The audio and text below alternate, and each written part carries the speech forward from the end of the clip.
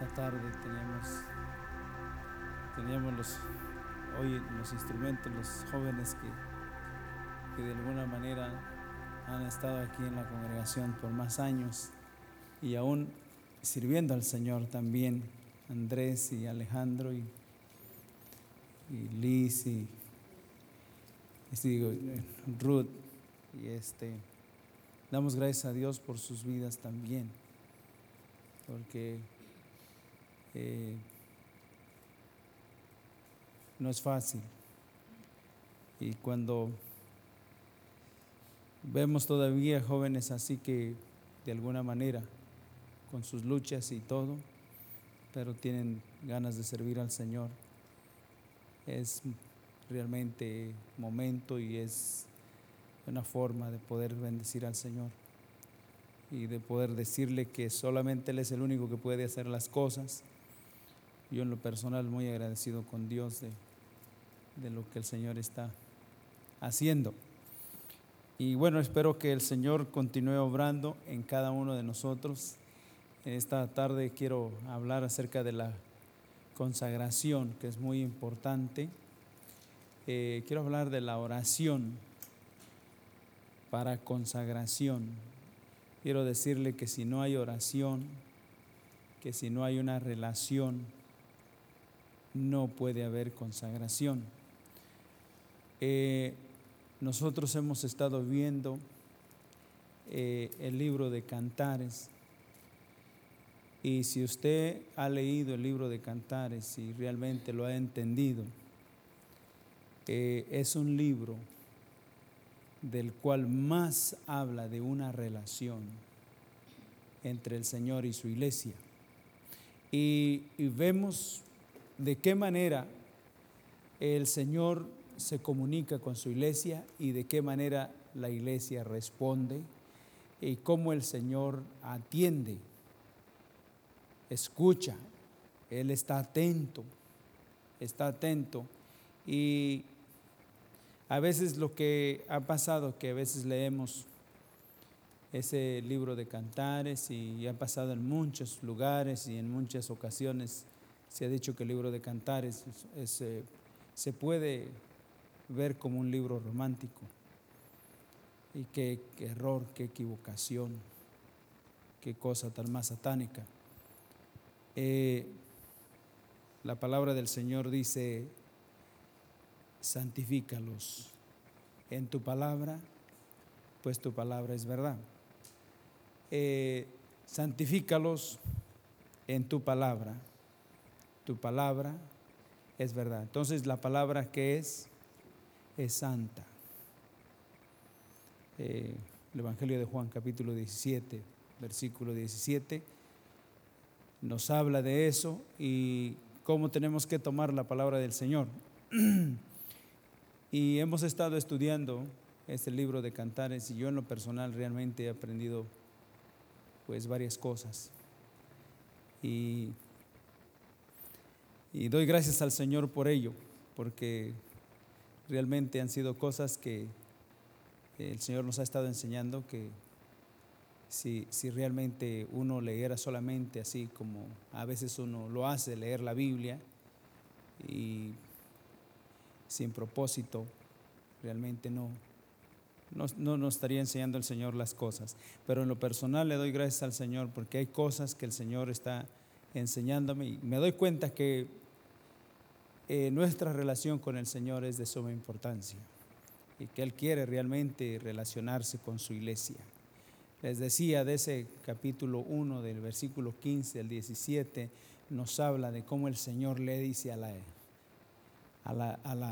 Sulamita, ¿verdad?, que es la iglesia, le dice: tú eres hermosa, y le dice: eres bella, eres bella.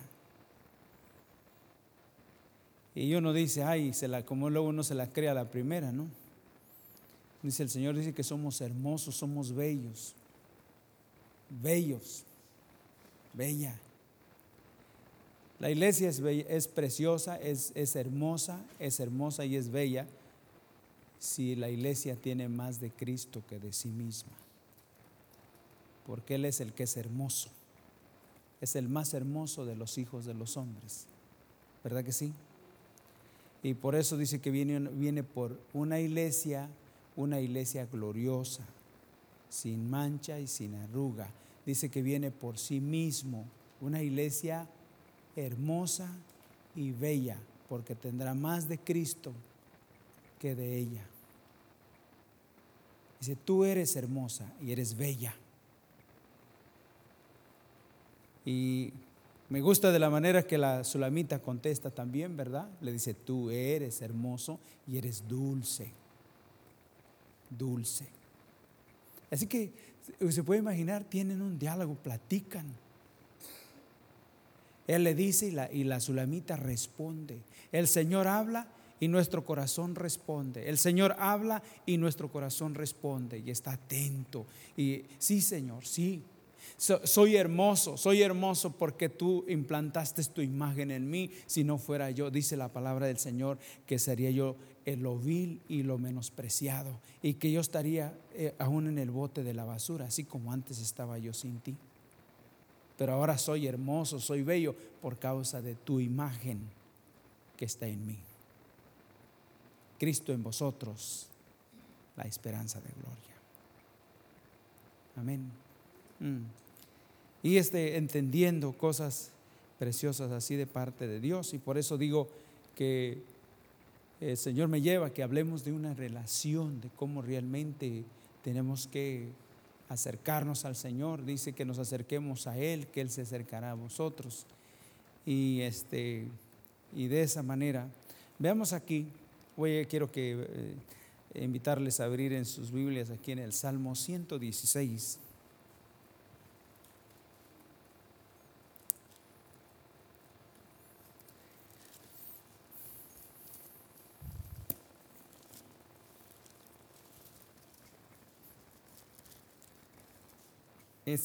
Aquí en el Salmo 116 recuerden que vamos a estar hablando acerca de la oración para consagración. Es a través de la oración que podemos relacionarnos con el Señor. Y claro, no se puede uno relacionar con nuestro Padre si uno no es nacido de nuevo. Claro que eso es obvio. Pero los que realmente tenemos testimonio de que somos hijos de Dios, una vez que el Espíritu Santo ha venido a nuestras vidas, Él es el que pone en nosotros. Pero también está aquello de que el Señor Jesús dijo, cuando ores digan así, ¿verdad? Se relacionen de padre a hijo. Vamos a ver aquí este Salmo 116 de modo de oración. Dice el versículo 1, así dice la palabra del Señor. Dice Salmo 116, ¿lo tienen todos? Bien, versículo 1 dice, amo a Jehová, pues ha oído mi voz y mi súplica, porque ha inclinado a mí su oído. Por tanto, le invocaré en todos que. Saben ustedes que partiendo aquí uno, se escucha bonito decir y leer que dice al salmista, amo a Jehová. Lo amo. ¿Y qué es lo que dice la palabra del Señor? Que amarás a Jehová tu Dios con todo tu corazón y por encima de todas las cosas, ¿verdad? Pues, sin embargo, nosotros lo leemos, pero esto el Señor lo aprueba, que realmente ese era lo que había en el corazón del salmista. Pero una de las cosas que podemos ver aquí, que qué importante es realmente tener una experiencia. Saben que el Evangelio para que sea eficaz y sea realmente verdad de nosotros, tenemos que experimentarlo, tenemos que vivirlo. Y el salmista más que nada nos cuenta, sé que es un pasaje mesiánico, un pasaje profético mesiánico, pero sin duda que era el salmista quien realmente estaba viviendo esto. Y él tenía la experiencia de que había orado al Señor y de que Dios le había oído, y por esa convicción que tenía y esa experiencia, ahora dice, yo hoy voy a invocar al Señor ¿cuánto? Todos los días de mi vida. Qué precioso es eso. Cuando hay experiencia, hermanos, es ahí donde viene realmente que nuestra fe es realmente alentada y afirmada. Por lo demás es solamente un dicho, me han dicho, dicen. Hay un canto que es muy bonito, además a mí me gusta, pero en eso no estoy de acuerdo. Que se cuentan de un Dios y se escucha muy bonito, que hace maravillas, ¿verdad?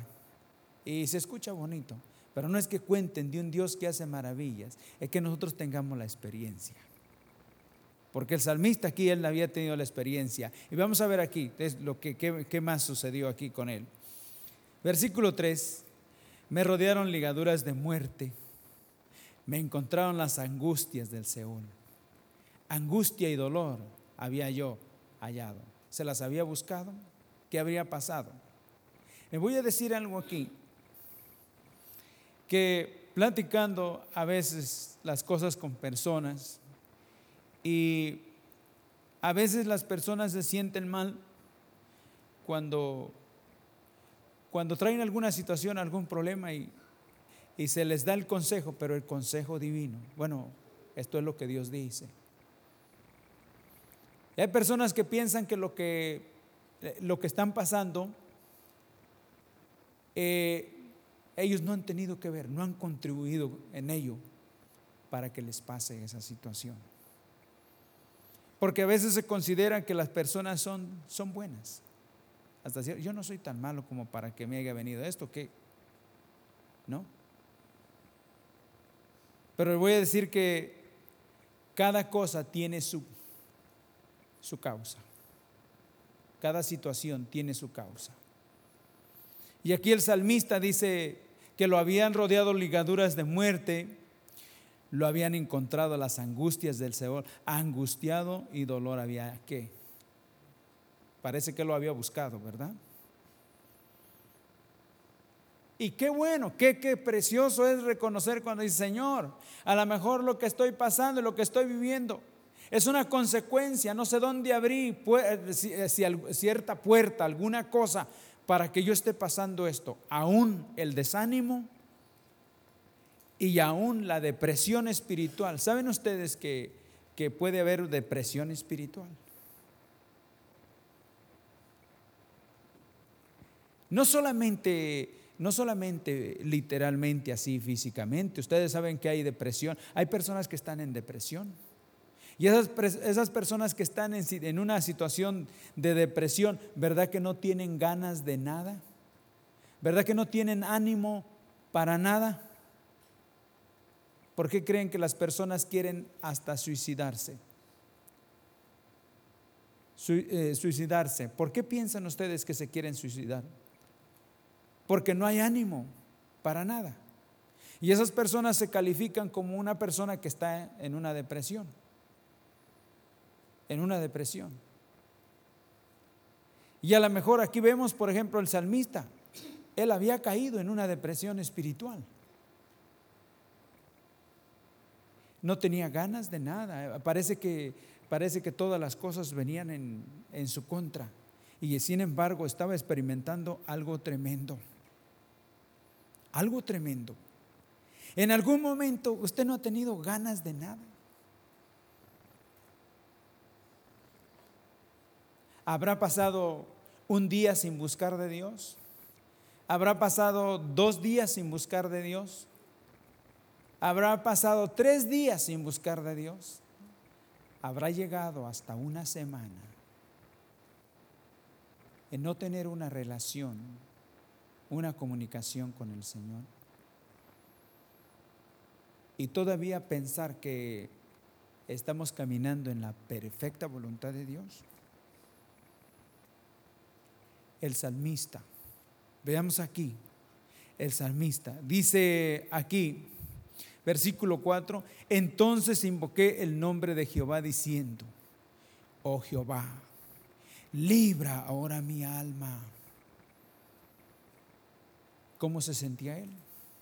Él sabía que algo estaba pasando en su vida y de seguro era algo indebido. No es normal que un creyente, que un hijo de Dios, no es normal que un hijo de Dios no tenga más aliento, no tenga más fervor para buscar de Dios. No es normal. Algo terrible, algo espantoso espiritual está ocurriendo, que nosotros no lo vemos con nuestros ojos físicos, pero algo tremendo está ocurriendo en nuestras vidas. Y por eso necesitamos un despertar. Y es aquello de, hay personas que cuando están en una depresión, cuando tienen problemas, van con un psicólogo, con un psiquiatra que los ayude. Porque son personas que dicen que las personas les gusta porque son personas que los escuchan. Son personas que los escuchan. Pero no porque los escuchen los pueden ayudar. ¿Sí me estoy explicando? Porque maldito el hombre que confía en el hombre. No hay ningún hombre que pueda ayudarnos. Pero es precioso cuando se reconoce la situación que estamos viviendo y el salmista dice bien claramente a dónde acudió él. ¿Verdad que sí? ¿A quién acudió?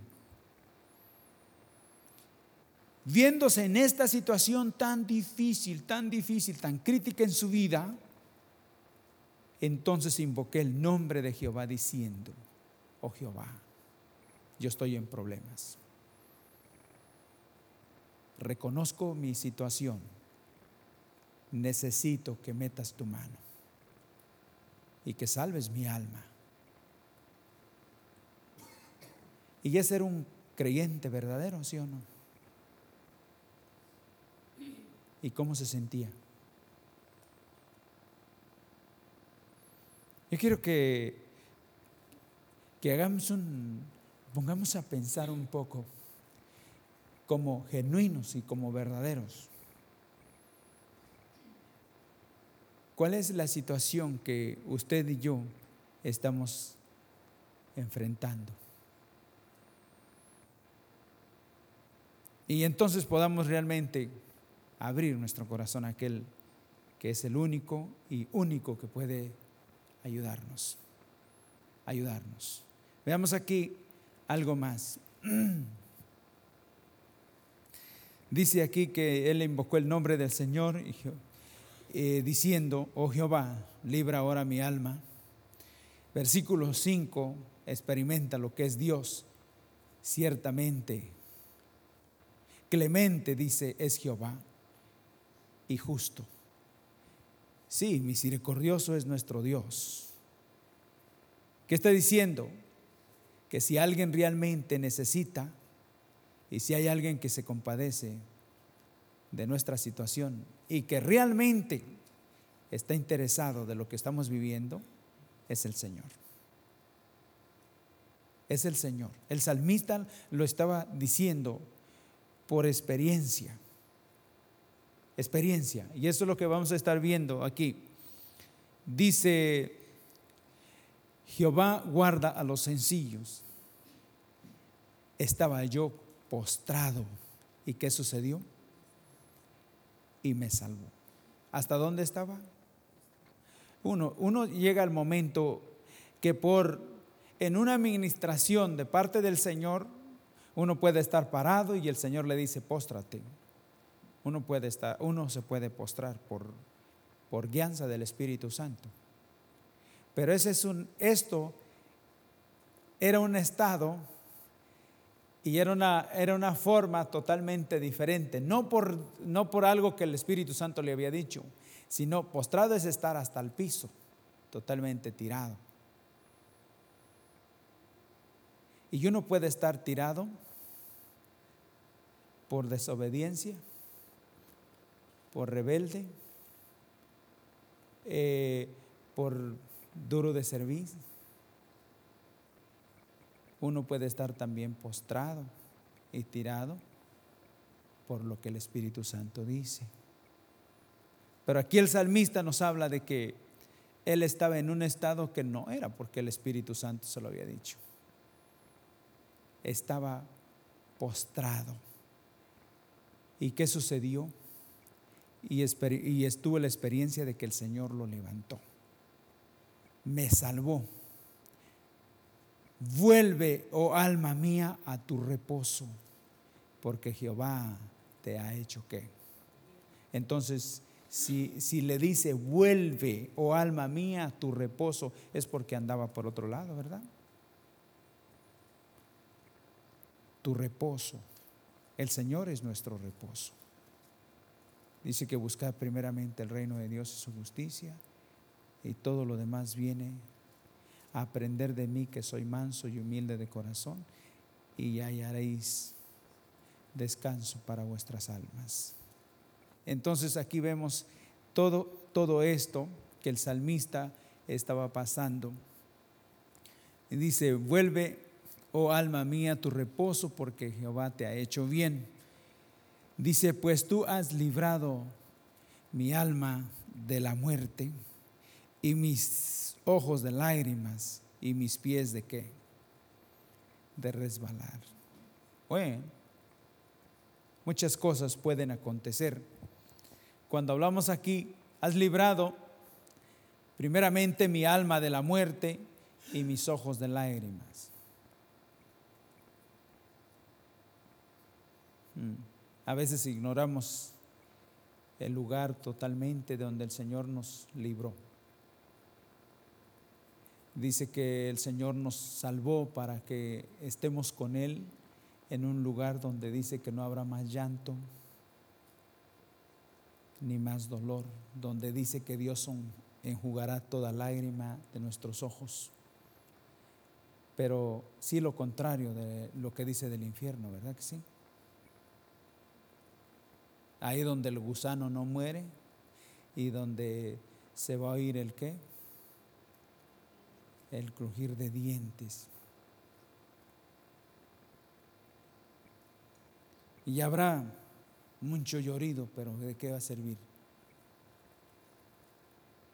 De nada. Pero sin embargo el salmista sí le daba gracias al Señor, y mis pies de resbalar, por lo que el Señor estaba haciendo en su vida. Andaré delante de Jehová en la tierra de los vivientes. Creí, por tanto hablé, estando afligido en gran manera. Qué precioso. Creí, por tanto hablé. Es una experiencia, ¿verdad que sí? Porque creer implica obedecer, ¿verdad? Creí, confié en el Señor. ¿Y ahora qué nos estaba contando? Su experiencia. Su experiencia. Había vivido tiempos difíciles, situaciones críticos, y sin embargo, él había tenido la experiencia que Dios lo había librado y lo había sacado adelante. Entonces, con todo ello, el versículo 12 dice: ¿qué pagaré a Jehová por todos sus beneficios para conmigo? ¿Qué muestra el salmista? Amados, ¿qué muestra el salmista? ¿Cuál debe de ser la actitud de una persona que tiene testimonio y que sabe que Dios ha sido bueno para con su vida? Que lo libró del infierno, ha perdonado todos sus pecados, y hasta aquí el Señor, como decía Jeremías, como dice el profeta, con amor eterno me ha amado, por el cual me soportó. ¿Qué decía el salmista? Ahora, con todo esto que el Señor ha hecho, ¿qué debo de hacer yo? ¿Qué debo de hacer yo? ¿Qué pagaré a Jehová? ¿Qué beneficio? ¿Qué haré por todos sus beneficios? Porque de veras que ha hecho misericordia conmigo. Ha sido bueno para conmigo. ¿Para cuántos el Señor ha sido bueno de los que estamos aquí? Muy bueno. muy bueno. Para conmigo ha sido tan bueno. Hay veces que uno no le pide antojos, pero hay veces que vemos que hasta en su misericordia hasta nos cumple los antojos, ¿verdad? Digo sin pedírselos, porque el que está pidiendo antojos, ¿verdad? Ya es demasiado, es muy chiquión, como decimos nosotros, ¿no? Pero así lo veo yo, porque nos ha dado aún hasta más de lo que uno necesita. Y por encima de todo, esa gran salvación. Entonces el salmista decía: ¿qué pagaré yo a Jehová? ¿Qué haré yo en favor con todo este bien? Y termina aquí con el versículo 13. Lo lleva claramente a lo que tiene que hacer. Tomaré la copa de la salvación e invocaré el nombre de Jehová. ¿Saben qué oraba el Señor Jesús y qué le decía al Padre? Si es posible que pase de mí esta ¿qué? ¿A dónde tenía que ir? ¿Cuál era la copa? ¿Para dónde iba? Iba para el Gólgota, para el Calvario. ¿Para dónde estaba caminando? Estaba yendo hacia la cruz. ¿Verdad que sí? ¿Qué pagaré? ¿Qué pagaré? Y no haya nada que realmente, ¿qué pagaré si Jehová ha sido tan bueno? ¿Qué puedo hacer? Y parece que el Señor no le ministra otra cosa más que tan solo que seas mi discípulo, que guardes mis mandamientos, que te niegues a ti mismo y me sigas. Amén. Porque para eso hemos sido salvos. No para hacer otra cosa, sino para ir en pos de aquel que nos ha salvado. ¿Sí o no? Ir en pos, que le creamos que realmente lo que es imposible para nosotros, para Él es posible. Él puede poner en nosotros cuando no tengamos ganas de nada. Si le pedimos: Señor, ayúdame, no tengo ganas de nada, hoy no tengo ganas de nada, no quiero nada. Si confiamos que Él es el único que puede poner en nosotros el querer como el hacer, Él lo va a hacer si se lo pedimos. Amén. ¿Para qué lo quieres, Señor? Para que yo pueda ir en pos de ti, porque se me han acabado mis fuerzas. Y yo sé que yo tengo ese llamado. Tú me has llamado a que vaya en pos de ti, que siga tus huellas, tus pisadas. Y no puedo, Señor. Ya me cansé y no tengo más fuerzas. He caído en una depresión espiritual. Ayúdame. Porque ¿dónde están los ayunos? ¿Dónde está la lectura de la palabra? ¿Dónde están los tiempos de oración? ¿Dónde están esas? Tenemos campañas y conciertos de todo, pero no tenemos campañas ni conciertos de oración. Y la iglesia, y nos estamos perdiendo nuestra relación con el Señor. Y por eso las cosas no mejoran. Pero ¿sabe qué? Si el Señor ministra esto a nuestro corazón y hoy le decimos: Señor, realmente he visto que por más que he querido agradarte haciendo cosas, no ha habido satisfacción, porque han sido las cosas, no ha sido mi relación contigo. Yo quiero que me ayudes para que seas tú quien afirmes y establezcas mi relación contigo.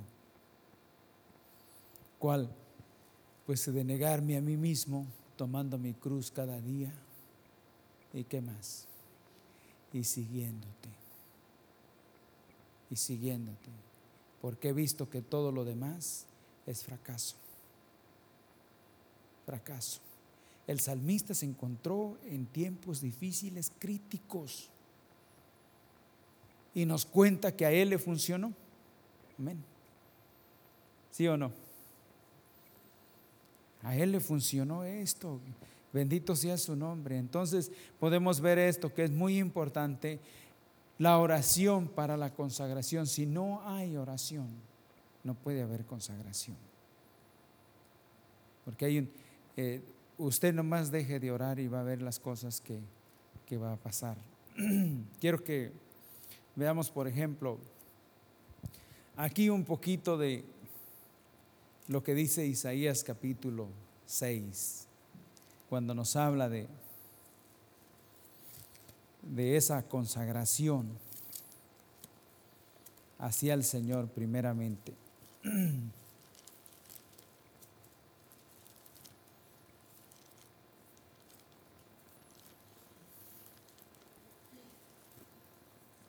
Isaías capítulo 6, versículo 8, ¿ya lo tienen? Nomás quiero que veamos aquí un detalle para lo que estamos hablando de la consagración. Es solamente una palabra que podemos ver aquí. Versículo 8 dice: después oí la voz del Señor que decía: ¿a quién enviaré? ¿Y quién irá por nosotros? Entonces respondí yo. ¿Qué dijo? Envíame a mí. ¿Qué es primero? Lo primero que vemos aquí, Él no dice envíame, no, dice heme aquí. Heme aquí, porque es primero la consagración para poder ir y predicar el Evangelio. ¿Saben? Es primero la consagración. ¿Qué está diciéndole el profeta al Señor? Le está diciendo: Señor, aquí estoy. Aquí estoy. Heme aquí. Aquí estoy. Soy para ti. Estoy a lo que tú digas. Una entrega total y absoluta. Y luego, claro que en eso dice: heme aquí, envíame a mí. Pero si no estoy aquí, pues no me puedes enviar. Y si me has de enviar, pues yo quiero que, si he de ir, quiero que tú me envíes, ¿verdad? Pero primero es la consagración. Veamos, por ejemplo, cuando el Señor habla a Samuel, que eso sí quiero que ustedes vean aquí, algo que espero que nos ayude. Aquí en Primera de Samuel.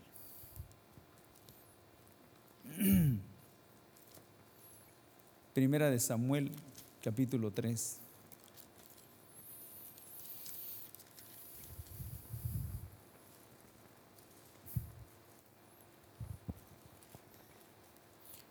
Cuando hay esa consagración que es personal. Y ahora que les decía que veía a los jóvenes acá, o en los demás años acá sirviendo al Señor, digo, confiando que el Señor cada día esté ministrando sus vidas, porque eso sí que se necesita. No son los años que uno esté en una iglesia, sino realmente es el trato del Señor para con uno. Y pueden ser pocos años, pueden ser muchos años, pero el trato del Señor para con uno es muy importante, muy importante. Y quiero que veamos aquí esto. Aquí dice que la palabra del Señor ya escaseaba en aquellos días, ¿verdad? Pero dice que Dios llamó a Samuel.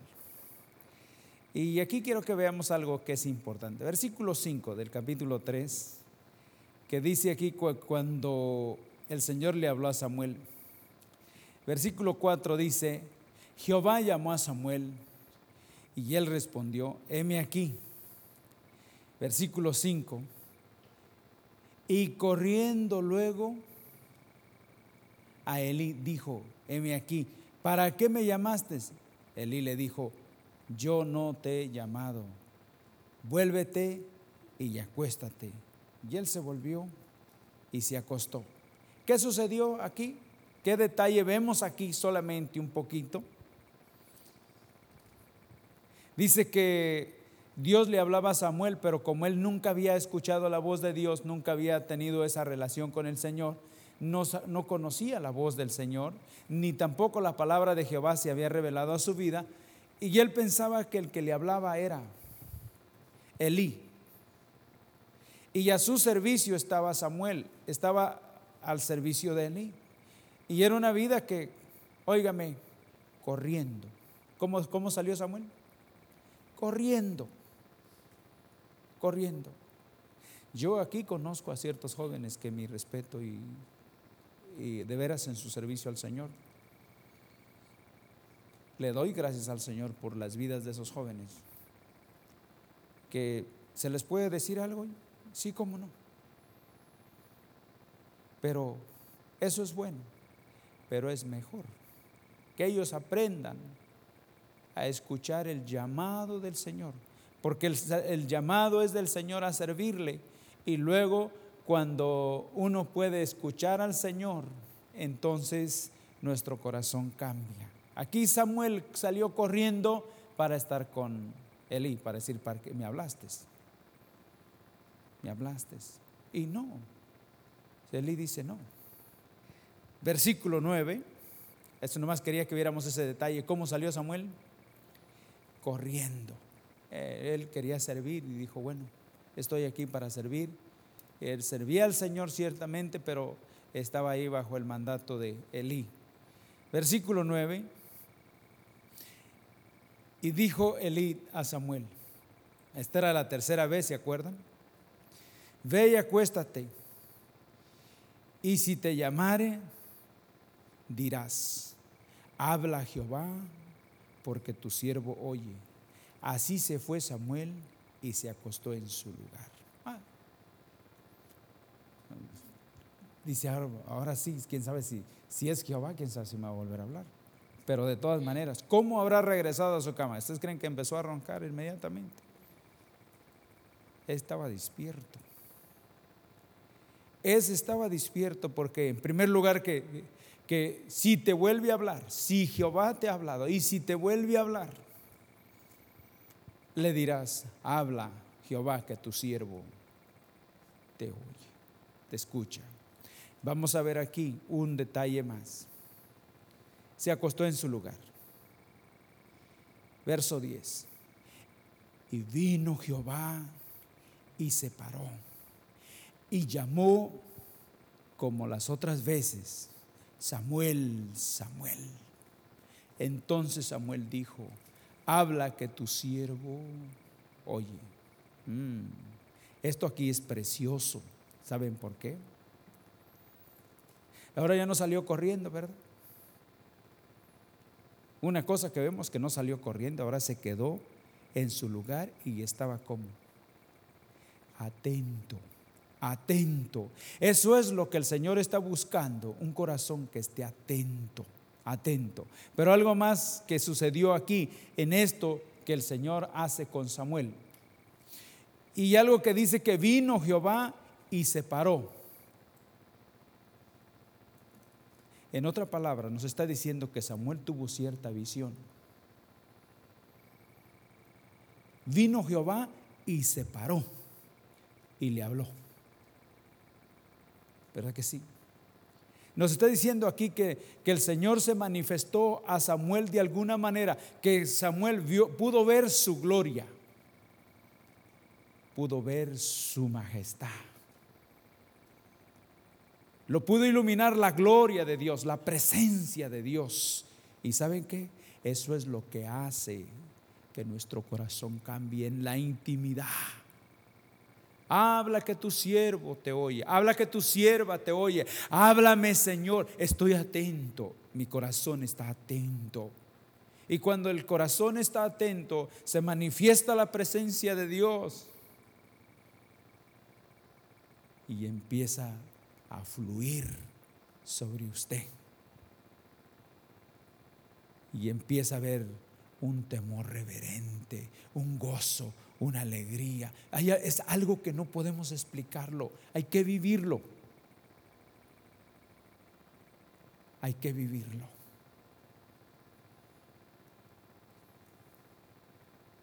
Las otras veces Samuel no pasó nada, mientras le iba con Elí no pasó nada.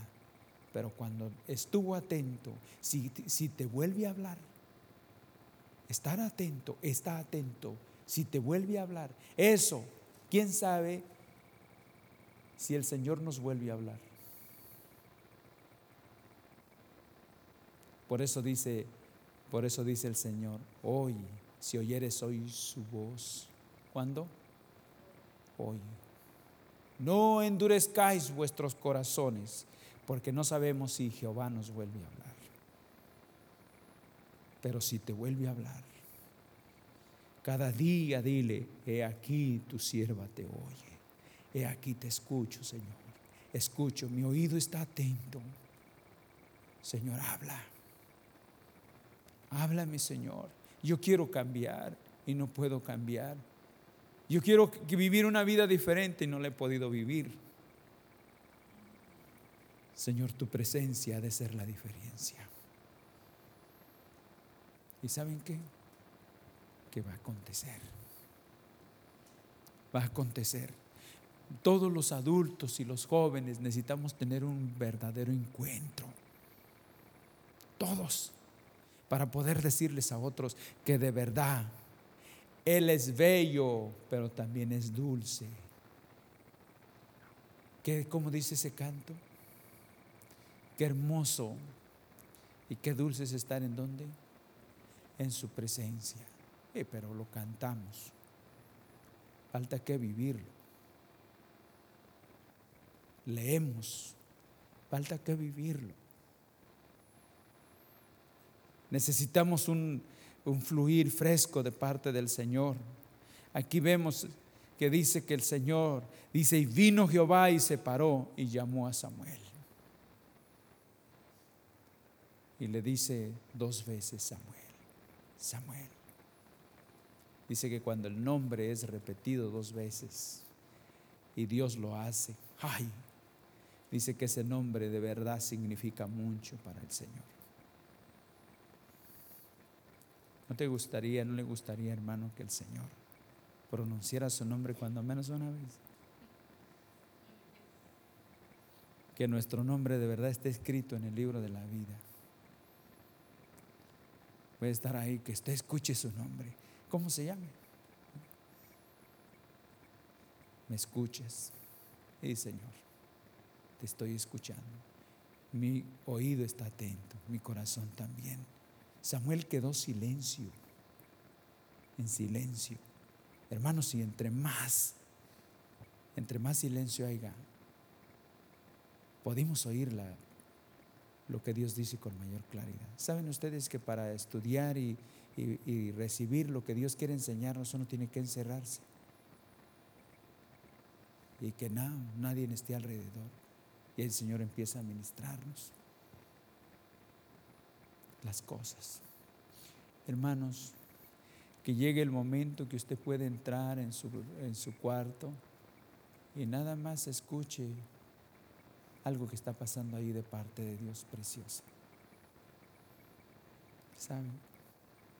Dios quiere hacerlo en una comunión, que pueda oír su nombre. Aquí estoy, Señor. Aquí estoy.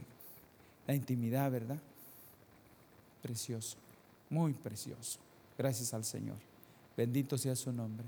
¿Saben? Por lo que Dios está haciendo, lo que quiere hacer, porque Él quiere obrar en nosotros y a través de nosotros de una manera muy especial.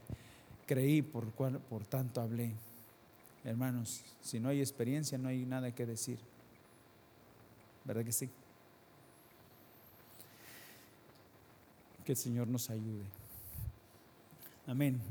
Una de las que es importante también es aquello de poder oír la voz del Señor y de ser ministrado,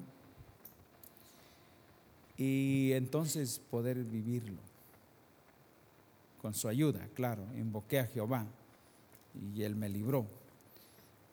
Quisiera que viéramos aquí lo que pasó con el apóstol Pablo. Es un pasaje muy conocido. Hechos capítulo 9.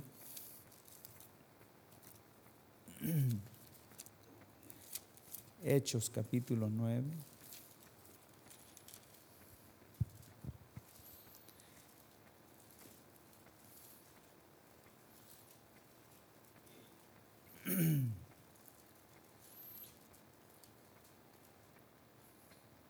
¿Se acuerdan lo que decía Isaías capítulo 6? ¿Qué decía el Señor?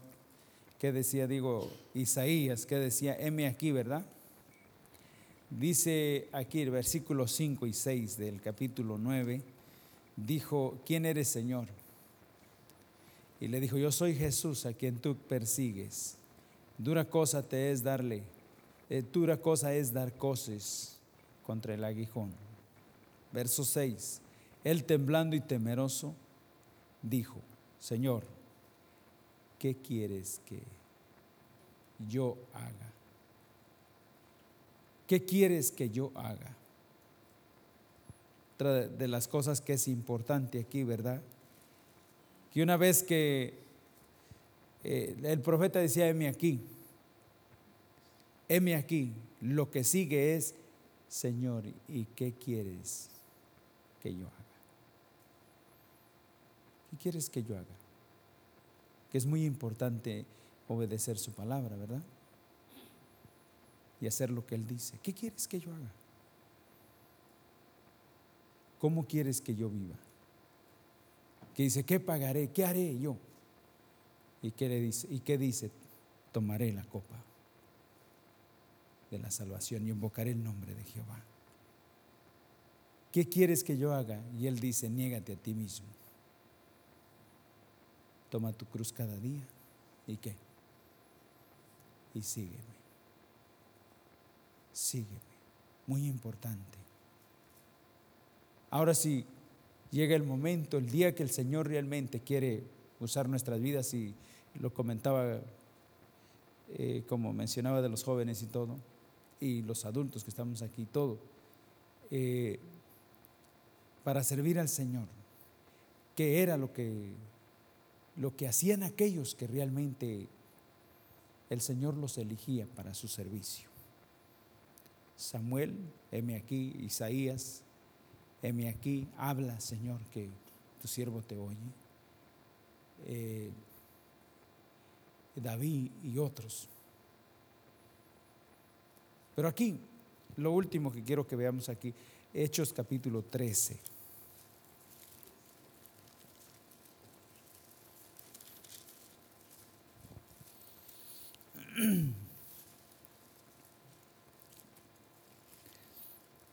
Oración para la consagración. Es lo que estamos viendo. Dice aquí en el capítulo 13, versículo 2. Dice: ministrando estos al Señor y ayunando, dijo el Espíritu Santo: apartarme a Bernabé y a Saulo para la obra a que los he llamado. ¿Qué estaban haciendo esos? Estaban orando. ¿Y qué más estaban haciendo? Ministrando al Señor. Ministrando al Señor.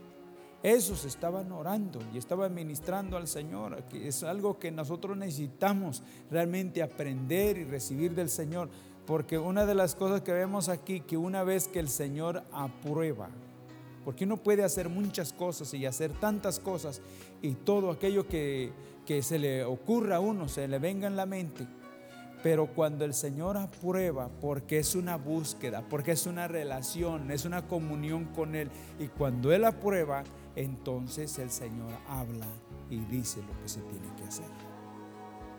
¿Me estoy explicando? Recibe el Señor y entonces Él habla. La iglesia debe de ser un grupo, un cuerpo que ministra al Señor. ¿Cómo? Metido en oración, en ayuno, y buscando del Señor, y buscando del Señor, y buscando del Señor, hasta que nos hable. Y de repente va a decir: apartarme a Julano y a Sutano, porque los voy a mandar a predicar. ¿Verdad que sí?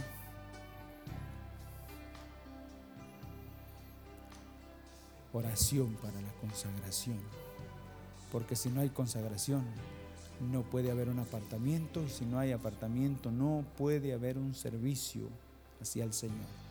Que el Señor lo apruebe, porque uno puede hacer cosas y el Señor no aprueba esas cosas, no porque las hagamos que para Él.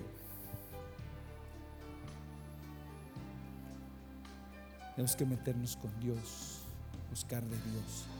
Les decía, me dio mucho gusto ver a los jóvenes hoy, los de más tiempo aquí, tocar hoy, pero a ellos también les animo, les pido en el nombre del Señor que busquen del Señor, para que pueda el Señor obrar en sus vidas y de esa manera llevarlos adelante y usarlos donde Él le plazca usarlos, donde quiera usarlos. Porque si no hay esa consagración, no puede haber un servicio que el Señor califique y que el Señor se agrade. Es muy importante que el Señor nos ayude, amén. Que podamos experimentar lo que realmente hemos conocido, lo que hemos oído y aún aquello que hemos visto, que el Señor le ha placido enseñarnos. Que podamos experimentarlo, vivirlo.